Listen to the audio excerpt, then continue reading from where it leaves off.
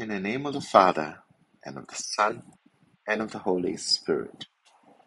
Cleanse my heart and my lips, Almighty God, that I may proclaim your gospel worthily. The Lord be with you. A reading from the Holy Gospel according to Luke. Mary set out and went as quickly as she could to a town in the hill country of Judah. She went into Zechariah's house and greeted Elizabeth. Now, as soon as Elizabeth heard Mary's greeting, the child leapt in her womb, and Elizabeth was filled with the Holy Spirit. She gave a loud cry and said, "Of all women you are the most blessed, and blessed is the fruit of your womb.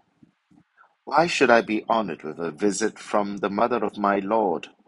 For the moment your greeting reached my ears, the child in my womb leapt for joy. Yes, blessed is she who believed that the promise made her by the Lord would be fulfilled." And Mary said, "My soul proclaims the greatness of the Lord, and my spirit exults in God my Saviour, because he has looked upon his lowly handmaid. Yes, from this day forward all generations will call me blessed, for the Almighty has done great things for me.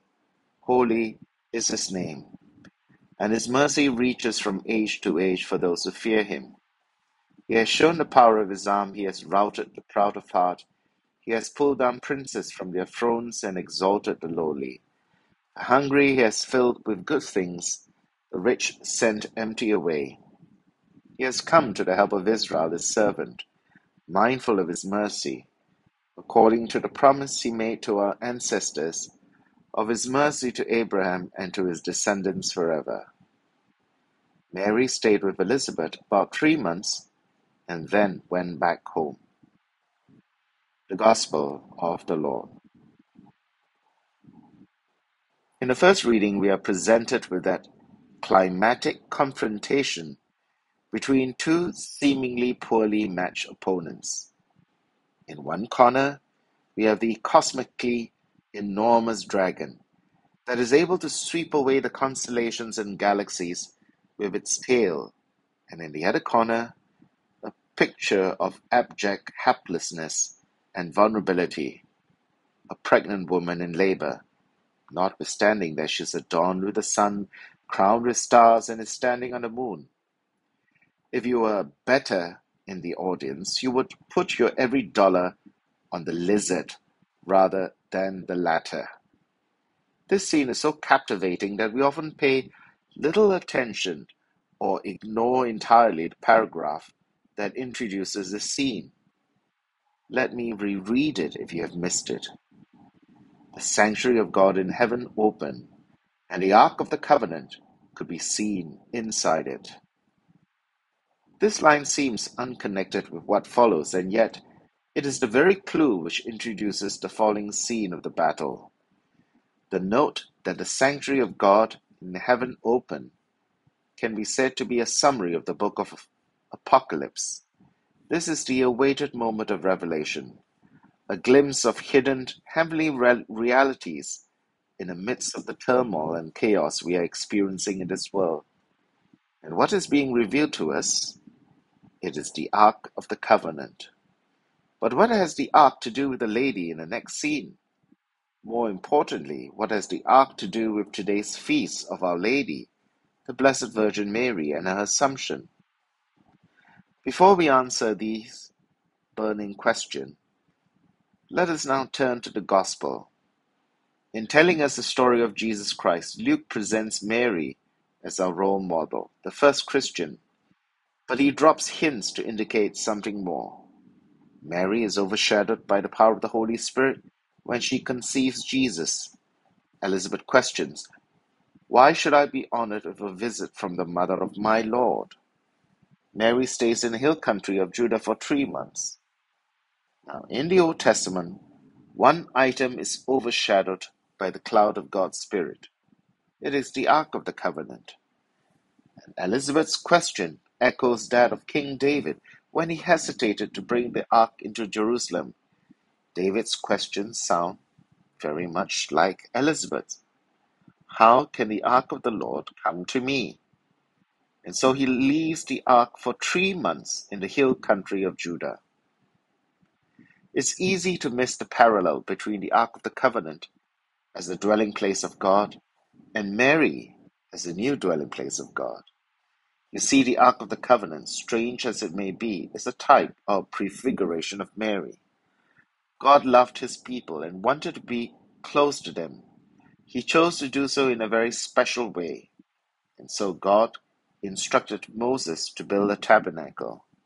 Within the tabernacle he was to place an ark made of acacia wood, covered with gold inside and out, and within it was placed a golden jar holding the manna, Aaron's rod that budded, and the stone tablets of the covenant. In the ark of the old covenant, God came to his people with a spiritual presence. But in Mary, the ark of the new covenant, God comes to dwell with his people, not only spiritually, but physically, in the womb of a Jewish girl. Notice the amazing parallels. In the ark was the law of God inscribed in stone. In Mary's womb was the word of God in the flesh. In the ark was the urn of manna, the bread from heaven that kept God's people alive in the wilderness. In Mary's womb is the bread of life come down from heaven that brings eternal life.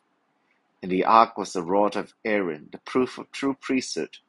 In Mary's womb is the true high priest. No wonder Saint Gregory the Wonder Worker said that Mary is truly an ark, gold within and gold without, and she has received in the womb all the treasures of the sanctuary. You can clearly see how the Ark of the Covenant is tied to Mary's role and her identity. But it still doesn't answer the question, what has this to do with the Assumption? The temple, the sacred place of Israel's worship and the dwelling place of God, is no longer. When a temple was destroyed, the Ark of the Covenant was lost. By the time of the third temple, Herod's temple, the building was merely an empty shell, and the inner chamber, called the Holy of Holies, where the Ark used to be housed, was now vacant. But there is a new dwelling place of God. Scripture affirms that Jesus is the new temple. The place where God and humans meet is Jesus. Jesus, after his resurrection, ascended into heaven. The Lord sits in heaven at the right hand of the Father. But a temple would not be complete. It would only be a hollow shell of a building without its most defining content, the Ark of the Covenant. And so the Virgin Mary, the new Ark of the Covenant, would not be separated from the dwelling place of the Most High. Just as Israel longed to carry the Ark to the holy city, where it could be placed in the temple, the new Ark must be taken to the presence of God. She who bore the presence of God into the world would herself be taken into his presence once and for all. So the scene described in the first paragraph of first reading is not just an editorial prelude to the battle scene between the dragon and a mysterious lady. The former scene provides the necessary interpretation for the latter.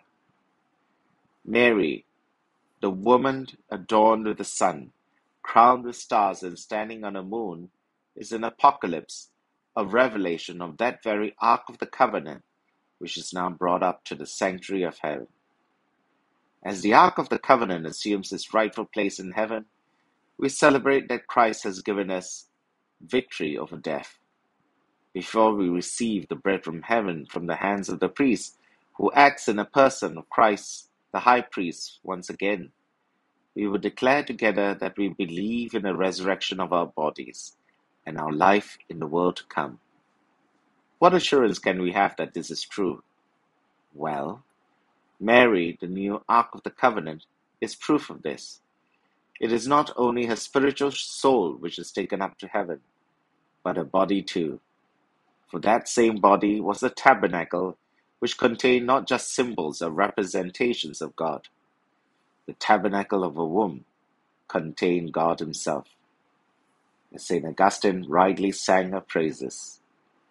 Him whom the heavens cannot contain, the womb of one woman bore. For that reason, it is not hyperbole, that Mary, the new Ark of the Covenant, is larger than the heavens. In the name of the Father, and of the Son, and of the Holy Spirit. Amen.